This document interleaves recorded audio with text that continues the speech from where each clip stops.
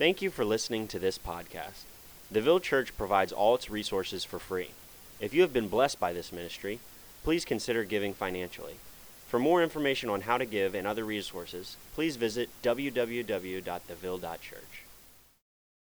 Amen. All right, so this morning we are going to be in Romans 15. If you want to turn there in your Bibles or if you want to go there on your phones. I have quite a bit of text, and so we're going to be jumping around quite a bit.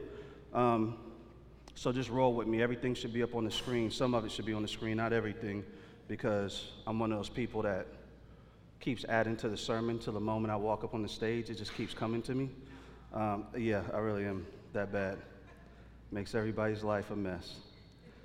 All right, so I'm going to do something a little different. Well, let me start here. With our church, a couple of y'all, we had a vision night a couple months ago. And on that vision night, we broke down kind of our vision for the next 10 years. And we took it and we broke it down in this timeline. And so the first timeline for us to start, our first strategies were like 90 days, what we're going to do. I'm not going to get into that right now, but I'm excited to show that to y'all soon, because the other day I was going over the timeline with Elder Tony. Where's Elder Tony? Do y'all know who Elder Tony is? All right. That's Tony's new name. I'm going to keep saying it till y'all pick it up. All right. It's not Tony Johnson, not TJ. It's Elder Tony. All right. So, but we're going over it, and it's just amazing to me to look at all the stuff that God has done, like in those 90 days that we actually talked about. And so I want to share that stuff with y'all soon. But the reason I'm bringing it up is because along with this 90-day initiative, one of the things that we had an initiative to do was to start turning our hearts towards the mission that we feel God has called us to, which is pretty much the Zone 1 context, right? And so the first sermon series we did after Vision Night was we did faith, and now we're in a series called Amazing Grace. And the reason we pinpointed these two topics is because you can't do nothing without faith in Christ Jesus, right? That's absolutely silly for a church. And then when it comes to grace powers everything we do as believers. And so I'm hoping that these words that I'm going to be preaching to you this morning do much to make a lot of Christ, but also to do a lot to make to bring unity with your neighbor in the church. Y'all with me? All right. It's vanity for us to talk about mission as a church, but us to lack biblical unity. You get where I'm coming from? So it's an important topic. It's not about just like, hey, let's be friends or whatever, but it's deeper than that. And it's embedded in the mission of God. So I want to start with verse, I'm going to read Romans 1 to you really quick. You don't have to jump. You can stay where you're at in Romans 15, but let me start off with this just to kind of get us rolling. Romans 1 says this. It says, Paul, a servant of Christ Jesus, called to be an apostle, set apart for the gospel of God, which he promised beforehand through his prophets in the Holy Scriptures, concerning his Son, who was descended from David according to the flesh, and was declared to be the Son of God in power according to the Spirit of holiness by the resurrection from the dead. Jesus Christ our Lord. Now listen to this in verse 5. It says, through whom we have received grace and apostleship to bring about the obedience of faith, for the sake of his name among all the nations, including you who are called to belong to Jesus Christ. This scripture is important for where we're going to go, because when you look at Romans, Paul is very much dealing with the wall of hostility that exists between the Jews and the Gentiles, right? It's not taken out of context to bring that into modern society and deal with the walls of hostility we have today. But he's dealing with that particular thing. So he's talking about this new thing that has happened through Christ, and he's leading them through this conversation of what this now looks like to walk hand in hand, right, with Jesus Christ as Lord and Savior, all right? And so that verse is important because a lot of times when you're going through text or you're studying the scriptures, you may jump to chapter 14, but if you go back to the first chapter, it tells us a lot about where the writer's going. And he's telling us, he's talking about obedience. Let me read verse 5 again. It says, through whom we have received grace and apostleship to bring about the obedience of faith for the sake of his name, right? And it says, including you who are called to belong to Jesus Christ. So there's this thing where Paul is like, listen, we're rolling. We have a mission. God has called us to something. We're set apart for something. And it includes all of y'all who belong to Jesus Christ. So what I want you to take from that as we go into Romans 15, I want you to understand that you're actually set apart for something. You are called to something, and it is about your obedience and faith. Your Christian walk is about you being obedient to what Christ Jesus has called you to do. All right? That's a part of being a Christian, a very significant part of it. Y'all with me so far? It seems simple enough, but we float away from this stuff and start rewriting the script all the time. And so sometimes when I'm preaching, I feel like people are like, yeah, man, we get that. We heard this a million times. But I'm like, if we all knew it that well, then church would be very easy to do. And it's not. So we have to stay close to the scriptures and keep reminding ourselves. So let me jump over. I'm going to go over to Romans 15, but I'm going to start with verse 7. We're going to be in Romans 15, 1 through 7. And I'm going to read the whole chapter through. So you can see where we're at. So it says, we who are strong have an obligation to bear with the failings of the weak and not to please ourselves. Let each of us please his neighbor for his good, to build him up. For Christ did not please himself, but as it is written, the reproaches of those who reproach you fell on me. For whatever was written in former days was written for our instruction, that through endurance and through the encouragement of the scriptures we might have hope. May the God of endurance and encouragement grant you to live in such harmony with one another in accord with Christ Jesus, that together you may with one voice glorify the God and Father of our Lord Jesus Christ. Therefore, welcome one another as Christ has welcomed you for the glory of God. Good stuff. You agree? All right. So verse 7, he says, therefore, welcome one another as Christ has welcomed you for the glory of God.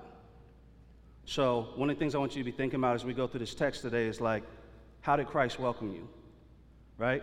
When you came to Jesus Christ, I want you to literally ponder this for a minute. How did Christ actually welcome you into his kingdom? Where were you at when that happened? Like, were you just like sitting in a service and you're like, man, I did all my calculations. This sounds really sweet. Like, I think I'm going to go ahead and roll with them. Was it just a wise intellectual decision for you? Right? Or were you in this place where you were broken and helpless? Right? Where the only thing that could save you was the grace of God. Right? Were you stranded and lost and hopeless? And then Jesus comes along and for some reason which baffles your mind, set you free. Right? That's the gospel. That's what we know is the gospel. And it's what we should know is our experience. It's something to ponder, right? Because it unlocks this whole text for us. Not that your experience does, but if your experience lines up with what the gospel proclaims, then it unlocks this text. That's why verse 7 is so important for us to jump to, right? And one thing that we know is that one thing we have in common as believers is that we all start in the same place in the story, right? It doesn't matter how strong your testimony is or if it's awesome or whatever. If you're like Paul and you got saved on the road to Damascus, that's absolutely amazing and it's God glorifying. But it doesn't matter if you were, you know what I'm saying, khakied up. I'm sorry, I'm making jokes about khakis again. I'm just playing. I like khakis anyway. It doesn't matter if you're in an office doing whatever you're doing and you seem to have it all right and you're dotting all your I's, crossing your T's and everything else, you still were just like Paul. You're still in the same predicament he was in. You're lost. You couldn't save yourself. Your sin separated you from God. You get where I'm coming from? So we all share that. We all are brothers and sisters in that thing right there. In that lostness, we all have agreement on that. And if we don't have agreement, then we pull down the gospel. Let me read Romans 3:23 to you. It says, all have sinned and fall short of the glory of God. Who have sinned? And verse 24 says, and all are justified freely by his grace through the redemption that came by Christ Jesus. Ephesians 2 says it like this. To me, Ephesians 2 is like, like with the net going telling you off kind of deal. Like the way it says it, right? It's like somebody they need to straighten you out. Like if you think that your sin isn't rotten and you just saved yourself, Ephesians 2 kind of tells you off as gracefully as possible. It says, and you were dead in the trespasses and sins in which you once walked, following the course of this world, following the prince of the power of the air, the spirit now at work in the sons of disobedience, among whom we all once lived in the passions of our flesh, carrying out the desires of the body and the mind, and were by nature children of wrath, like the rest of mankind. But God, being rich in mercy, because of the great love with which he loved us, even when we were dead in our trespasses, made us alive together with Christ. Dead in our trespasses, and he just comes and makes us alive, right? It says, by grace you have been saved, and raised up with him and seated us, and raised us up with him and seated us with him in the heavenly places in Christ Jesus, so that in the coming ages he might show the immeasurable riches of his grace and kindness toward us in Christ Jesus. Once again, for by grace you have been saved through faith. And this is not your own doing. It is the gift of God, not a result of works, so that no one may boast. For we are his workmanship, created in Christ Jesus for good works, which God prepared beforehand that we should walk in them. It's gangster. It's beautiful. And this is not your own doing. So the way we started, when verse 7 says, welcome one another as Christ has welcomed you, and we think about our testimony, we think about our story, and we think about Ephesians 2 in this, the emphasis is on this mercy and this grace. It's not on the person, how wrecked they are, how much of a mess they are, none of that stuff. It has very much to do with your story and who Jesus is to you, right? I'm going to work some of this out as we go, but it has nothing to do with you. You got welcome and you didn't deserve to get welcome. Not only were you just a stranger, but you actually were an enemy of God and you were welcomed into his fold. You get where I'm coming from? So like, I want you to take that, and I want you to place that in context of relating with people and how you deal with people and you function. If you were to mirror what Christ did to you and you start dealing with people in that same sense, it's kind of hard for people to offend you, isn't it? It's a reasonable statement. Dwight Moody says this. He says, grace means undeserved kindness. It is the gift of God to man the moment he sees he is unworthy of God's favor. I'm going to read that again. Grace means undeserved kindness. It is the gift of God to man the moment he sees he is unworthy of God's favor. We are saved by grace. Until you know you don't deserve it, grace is not even a thing for you. You can't even grasp it. You can't even grasp it. Let's go into Romans 15, start at verse 1. Just want you to hold on to verse 7 as we work through this. So, verse 1 says this right here. It says, we who are strong have an obligation to bear with the failings of the weak and not to please ourselves. I'm going to read verse 2 and 3 also. It says, let each of us please his neighbor for his good, to build him up, for Christ did not please himself, but as it is written, the reproaches of those who reproached you fell on me. This text is dynamic, and the reason it's dynamic is this right here, because I don't know about you, but when I read it and it says, we who are strong and have an obligation to bear with the failings of the weak, I want to like fill that in with all kind of meanings kind of my own. But like if you go back and you read through the text, like you read through Romans 13 and matter of fact, let me read this to you. It's Romans 14:1. This will help you out with how this text is describing weakness, right?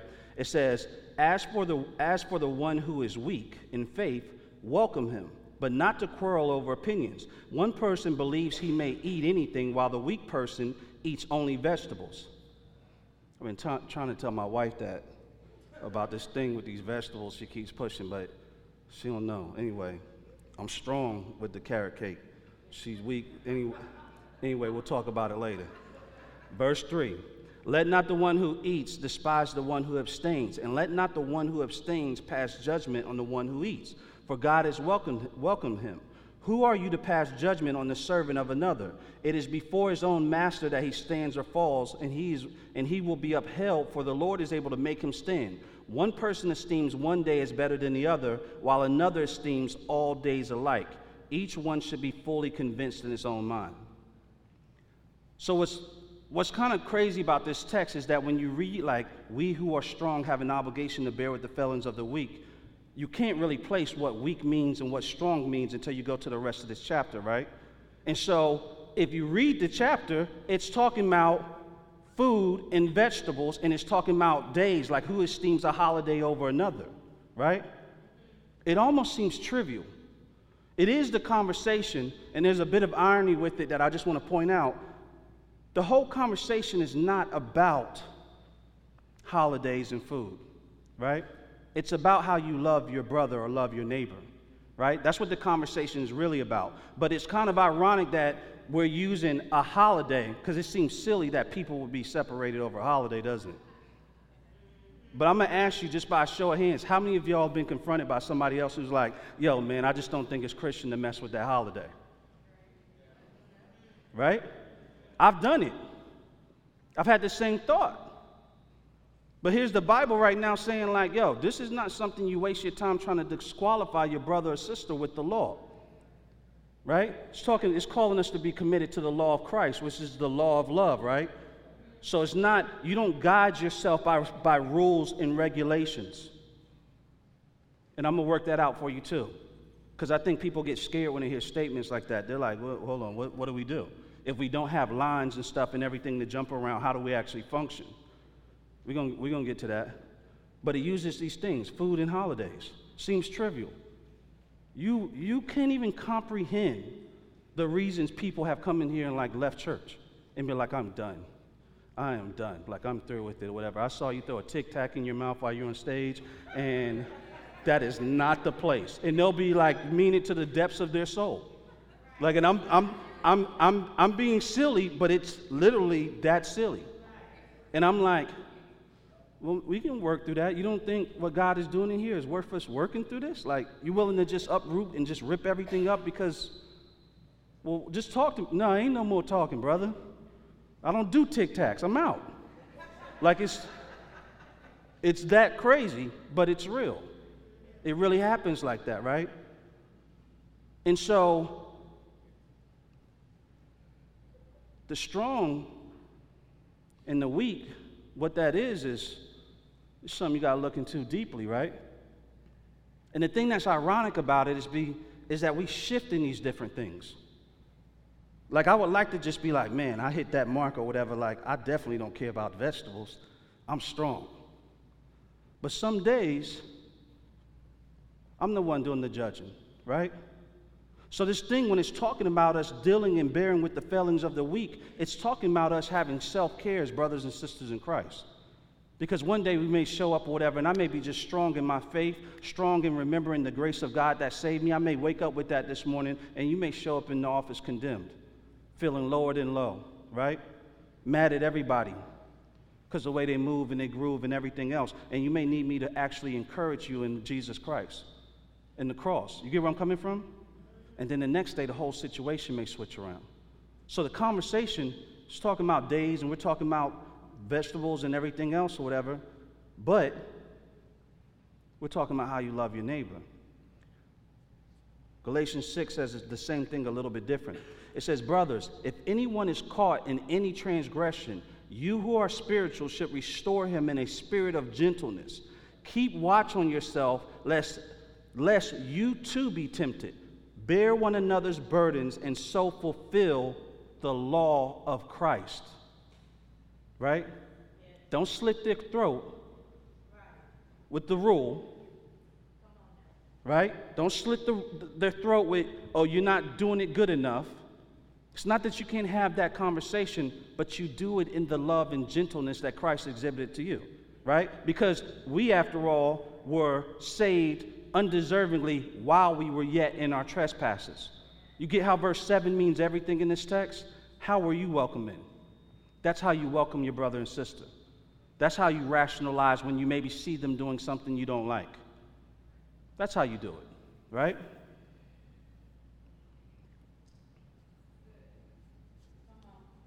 If Christ can look at us in our sinfulness and our wretchedness, then we can tolerate somebody not quite meeting the mark, or even having a little bit of stinking thinking that we think is not really on point. We can actually tolerate having patience with them for the best opportunity to have that conversation, even if it takes a bit, right? In light of the cross, I don't think that's a big ask. 1 Thessalonians 5 says this. It says, we ask you, brothers, to respect those who labor among you and are over you in the Lord and admonish you, and esteem them very highly in love because of their work. Be at peace among yourselves. Verse 14 says this, and we urge you, brothers, admonish the idle, encourage the faint-hearted, help the weak, be patient with them all. See that no one repays anyone evil for evil, but always seek to do good to one another and to everyone. So let's look at verse 15. See that no one repays anyone evil for evil. If we were actually to function in that, number one, we would all be in bad shape. Because everybody in this whole room is going to violate each other at some point where we feel like offended, offset, hurt, whatever the case may be, we're going to be offended because we're humans. It's just what we simply do, even on our best day, right? So this can't even exist. Community and unity in the body can't even exist outside of the grace and mercy that we've seen exemplified in Christ and us actually living it out. It doesn't exist. It just simply won't happen. We can have a whole bunch of shallow relationships and everything and do a fist bump but never actually love each other, and we can play games like that. But this is calling for something else. No one repay evil for evil. So if Christ was to walk this out and repay evil for evil, we'd be in bad shape, wouldn't we? Right? If we were just caught dead in our trespasses and there wasn't grace extended to us, then it's a done deal, right? I don't know about you. That puts the fear of God on me. Like, that's something for us to carry into our relationships every day. Not condemned, but the gratefulness of God freeing us of our sin through Christ Jesus, right? That's something we keep close. It's something we keep close because it's supposed to have implications on how we move every day. I was with Elder Tony the other day, and he said, we were just meeting in the morning. He said, yeah, Jay, he said, faith without works is dead, but work without faith is sin. And the statement meant so much to me because I had this crazy long list of things to do that day. And I was not thinking about God when I had to do them. Right? I was just going to go run and try to conquer the world. And he calls me to repent, and he calls me to put God before that whole list, and my whole day went a complete different way. The things, I had some phone calls that I was scared to make, to be honest with you, that I just didn't want to do them. I just was like, man, I'm just like, I'm about to go take a nap on the bridge or something. I just wasn't with it, right? But it helped me. It helped me because it reminded me, like, Jay, we don't walk by sight. We walk by faith. Keep that close. That's what he was telling me. And that's what I'm telling you. You keep the gospel, right?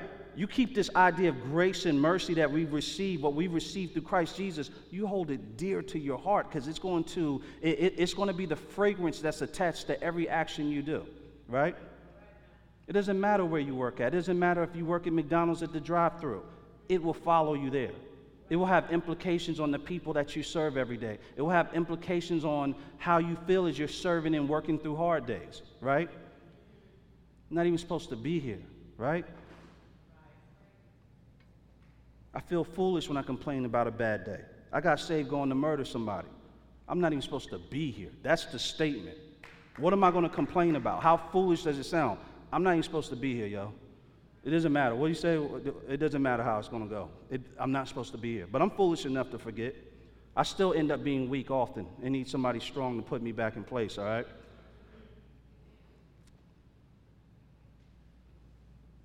So verse 2, he says, let me start from 1. He says, we who are strong have an obligation to bear with the failings of the weak and to not please ourselves. Verse 2 says, let each of us please his neighbor for his good to build him up. Let me read something to you. It's Luke 10:25 through 37. This is the Good Samaritan story.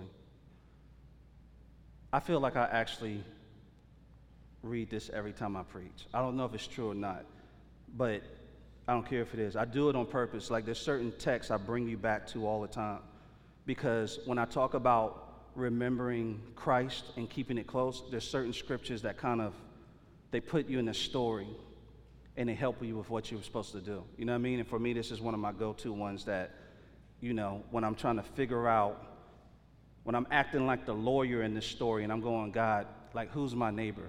Which I'm really asking, like, who do I have to be nice to? It sets me straight. So let me read this to you.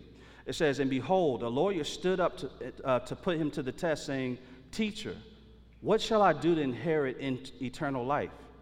And he said to him, what is written in the law? How do you read it?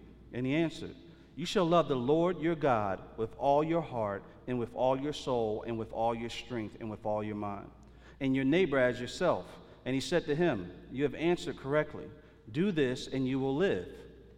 But he, desiring to justify himself, said to Jesus, and who is my neighbor?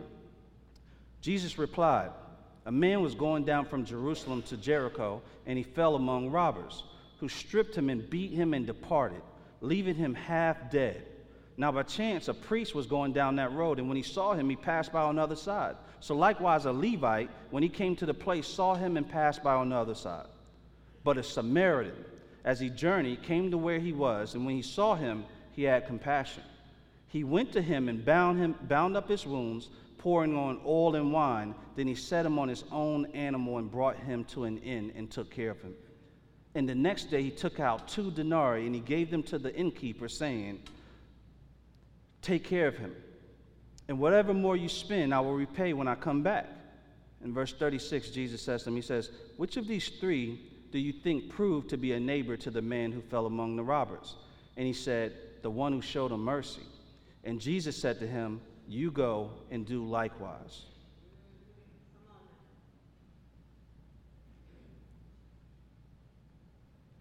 So the lawyer, he answered the question correctly, right? He says, you shall love your God with all your heart and with all your soul and with all your strength and with all your mind, and your neighbor as yourself. So he answers correctly.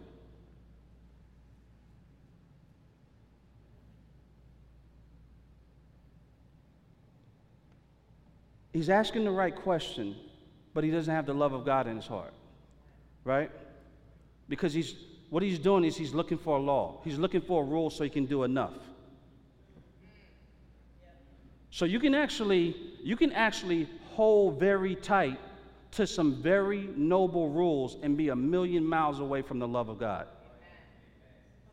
Right? So when we talk about in 1 John, when we talk about the Pharisee coming into the temple, and he runs off his resume and he says, thank you, God, that I pay my tithes, that I give to the poor. He has an impressive resume. But it doesn't get him any closer to Christ at all. You get where I'm coming from?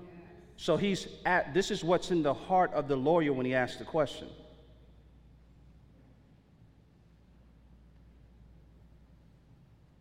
And Jesus removes, he takes if you look at what Jesus does, he takes the weight from who's your neighbor and puts it on what it is to be a neighbor. I don't know if you caught that, right? So he said, who is my neighbor, is what the question. He said, who is my neighbor? But look at the way Jesus answers this, right? He asked him, he says, which of these 3 do you think prove to be a neighbor to the man who fell among the robbers? So the conversation goes from identifying who the neighbor is that I need to be nice to who do you think is the neighbor? You go and do likewise, right? So let me work that out for you. It has nothing to do with where people are at. The conversation is not about other people. When we talk about Christ-likeness and we talk about Christian responsibility, we're talking about what you're called to do, right? So this example is a person who is a stranger on the floor, beaten and bloody, right? He didn't say that guy's your neighbor. He talked about him being a neighbor to that guy. Do you get where I'm coming from? So when we look at this text up here, when we go to Romans 15, he says, let each of us please his neighbor for his good to build him up. This is something that we walk in. We're neighbors. You understand what I'm saying?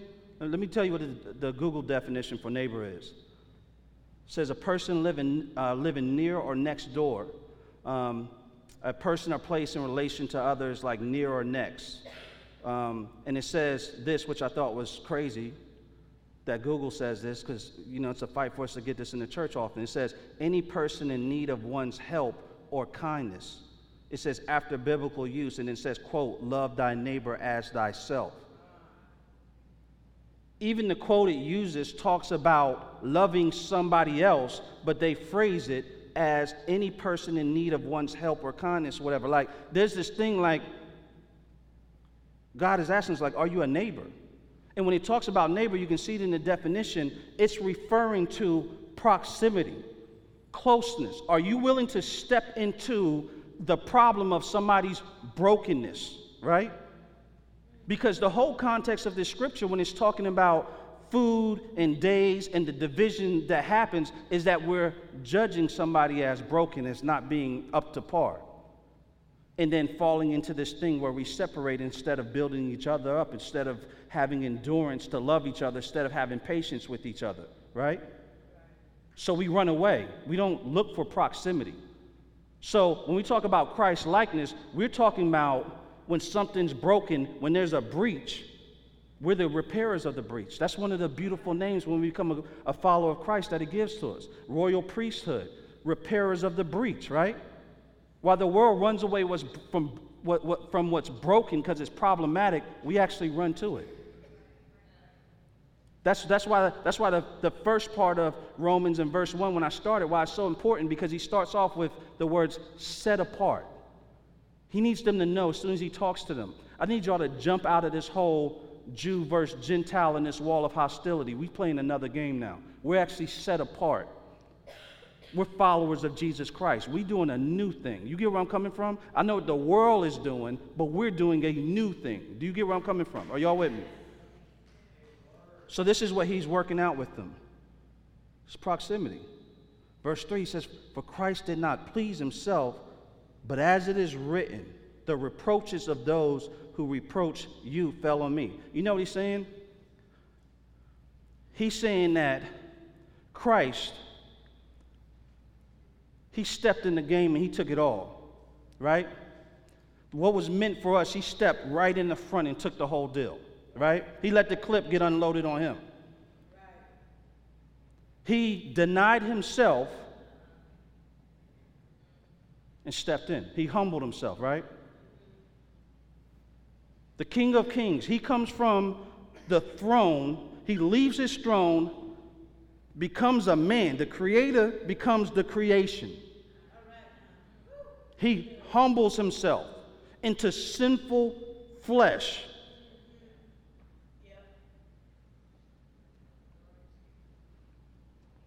He takes on our likeness. Our sins, the sins of mankind, are repulsive.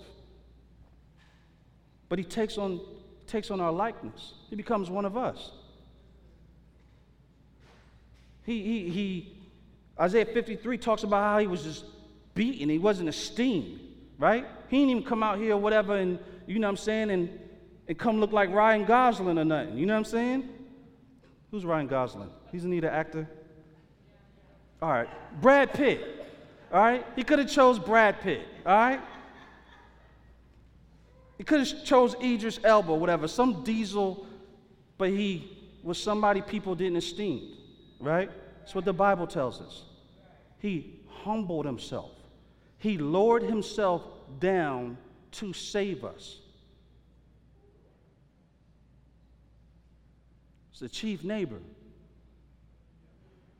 Right? Saves us by grace. We don't deserve it.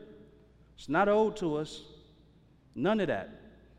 We are habitually rebellious, wretched, depraved people. Nevertheless, grace and mercy brings him off his throne for us, right?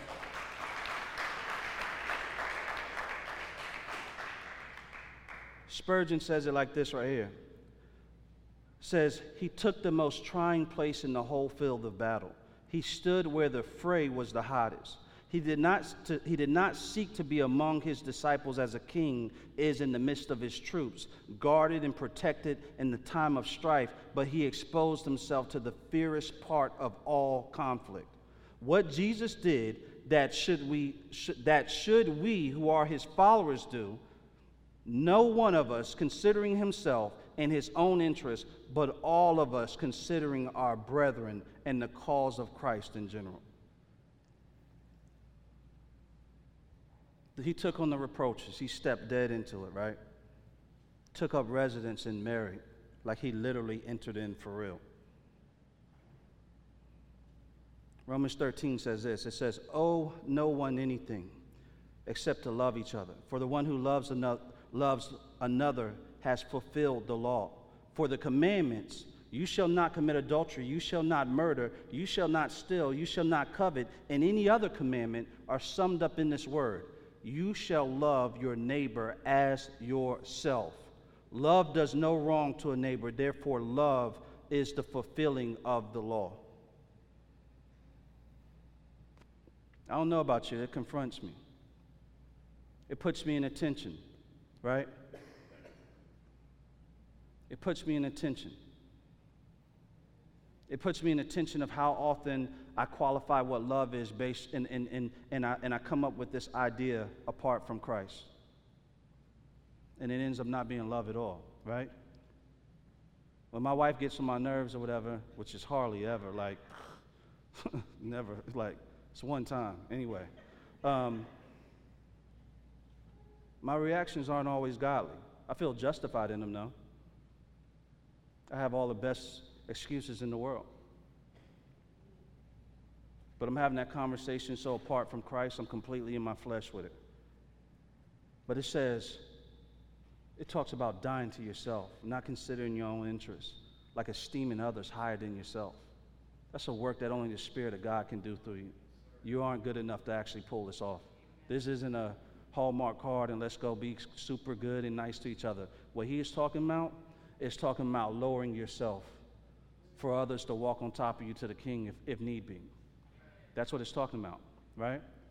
He's talking about when you think about Christ-likeness and being like the Father, he's talking about buying houses in neighborhoods where you'll never ever gain equity for the sake of that community. Seems foolish to the world. It's beautiful to Christ Jesus. You get where I'm coming from? I don't know about you, I like equity. All right? That's not to condemn anybody. Like, for some people, their stewardship is like, yo, God wants you getting money and getting blessed and making decisions like that. Right? For other people, it's like, no, that's not what I'm asking you to do. Right? So I don't want nobody running around feeling condemned by it, but I'm just saying. God plays it completely different.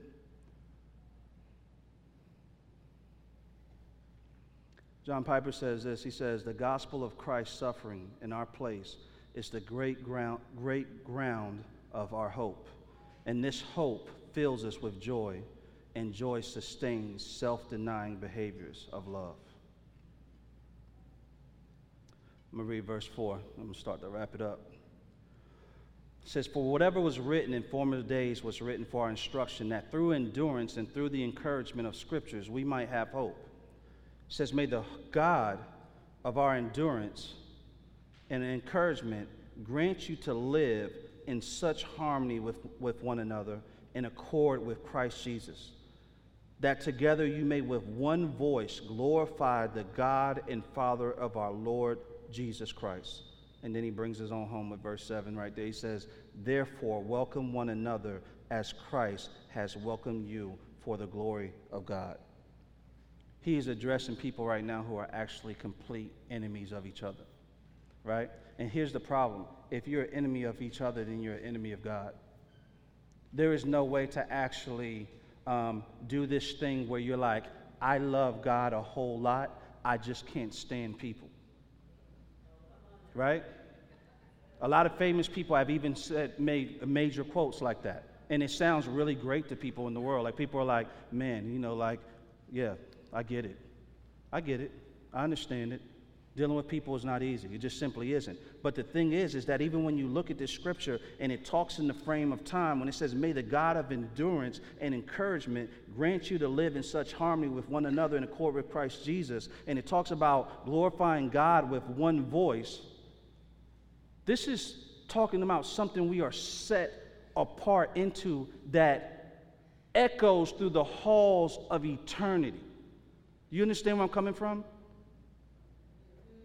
Like, what you do with your neighbor right now means something eternally.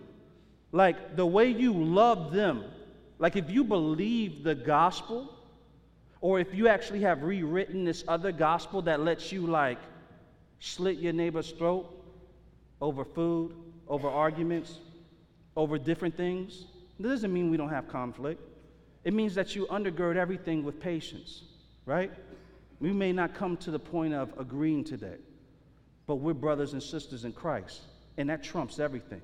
Let's let the Spirit do its work, and let's give it some time, right? I may not be able to roll with you for a minute, but just give us a minute. But we're not going to undo what God has brought together because He's the King over all. Do you get where I'm coming from? It has hope in the midst of hopeless situations, right? Where the Word tells us that people are going to see our love for each other and they're going to glorify God. This is important because it undoes the gospel. It's trying to snuff out, it's the tactic of the enemy to snuff out the glory and beauty of God. And one of his tactics that he uses to wage war at Christ Jesus is through the separation of his church. Right in the room. We can be singing Kumbaya together all day long.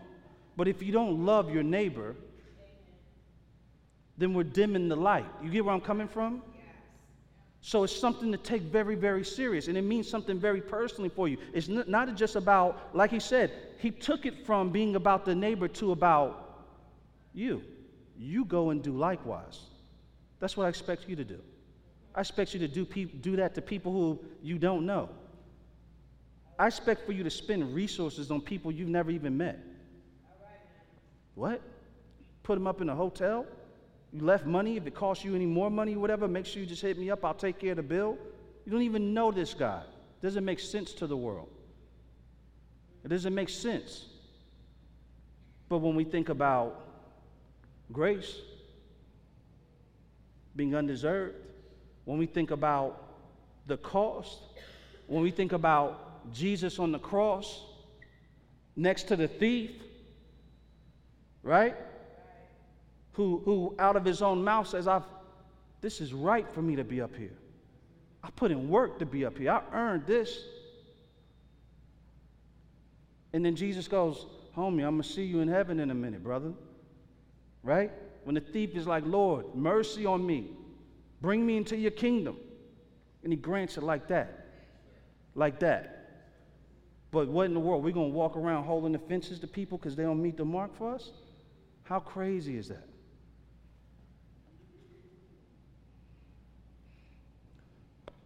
I'm going to wrap this sermon right there. I wanted to preach that for our church this morning. So I think it's important. It's important for me. It's important for all of us. And I don't like that Satan playing with our church. And I don't like him playing with what God is doing through our church. Y'all stand.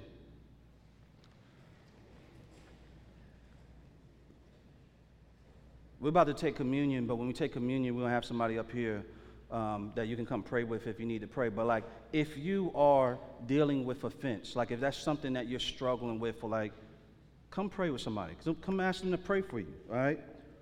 Sometimes when your arms get tired, you get tired of boxing and all that. Sometimes you got to call somebody else in and let them just start fighting for you. And that's a part of what we're doing, like, right? Bearing with each other when we're weak, the strong holding up the weak, right? That works vice versa. Let me pray really quick. God, Lord, we just praise you. We thank you for this day, Father.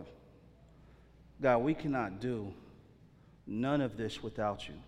We don't assume that we can. We're not trying to separate who's weak and who's strong in the room. All of us are the weak in this text, often.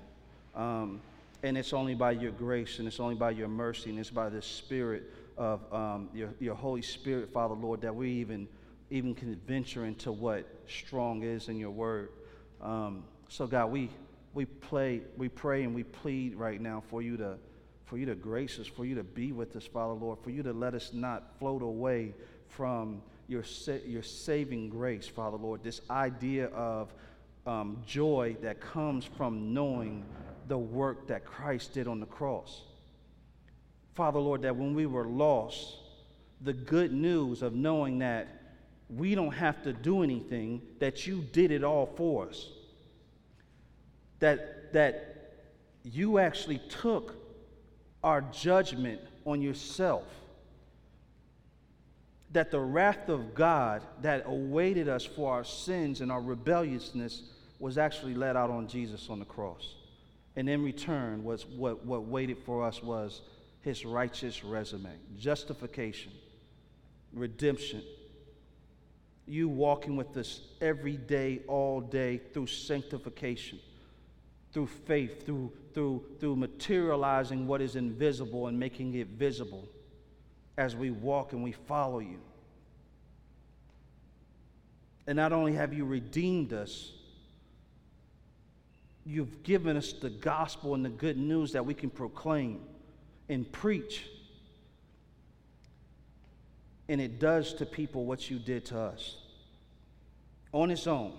Not our fancy words, not our clever sermons and our wordplay. None of that stuff. But your gospel, the good news of your Son, Jesus, who comes to save sinners, transgressors, who sacrificed himself to see us made whole, to bring us back in a relationship with you, Father. Lord, we what can we say but thank you over and over and over? It'll never get old. And then we forget to be thankful, and it's just not a big deal, and we don't feel all Christian-y. Your mercy and love still waits for us.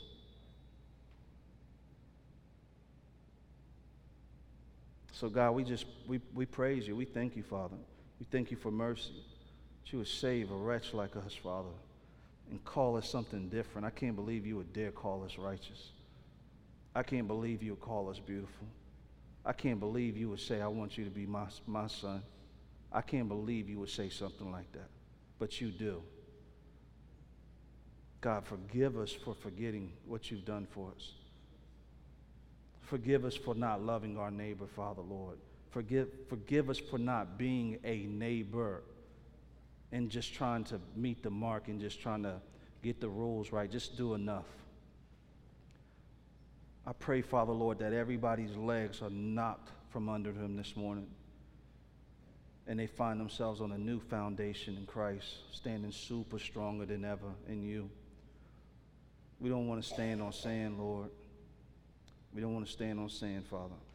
So we praise you and we thank you, Father, Lord, for giving us your word, for leaving you, that we can hear the good news, Lord. In Jesus' name we pray. Amen. Amen. If you're in here this morning, if you don't know Christ as your Lord and Savior, my plea is that if you feel like God is drawing you this morning, that you come up and you pray with somebody up front. We just want to hear what God is doing in your heart and walk you through it. We don't want to make an example out of you. Everybody in here that's a believer, we've all had to stand before the Lord, confess our sin, and step into that place. And so we would love to do that with you. We'd love for you to be a part of our family. We're going to take communion right now. This is something we do as a family. It's not just tradition for us. The Bible says that Jesus' body was broken, right? And the drink represents his blood, and the bread represents his body being broken for our sins and iniquities. It's something we do as a family. It's a family affair. But the Bible says if you are not a believer that you shouldn't do it. So we don't take that nonchalantly. We don't want you to take it nonchalantly either. And it's not because we want to separate you out. We actually want you to take it with us. Like, we would love for you to become a part of our family. But our responsibility is to make sure we proclaim that before we take communion. So this is something we do as a family. Watch us. I hope it, like, when I first started going to church or whatever, like, I literally was going to church because I needed a place to plot how to murder somebody, and I was going to be quiet. And as I watched the Christian folks do their Christian-y things, I came in and I was mocking them and laughing at them. And then after a while, I got jealous of them because I was just like, man, why are they jumping around praising the Lord like that? But I looked at the things they did or whatever, and after a while, it moved me to this jealousy. And I'm like, God, I don't feel alive. They seem like they're alive. Like, who are they worshiping to? What are they seeing? I don't see anything.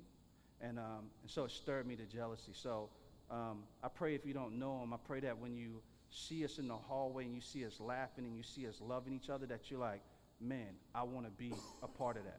And we are like, we want you to be a part of that, right?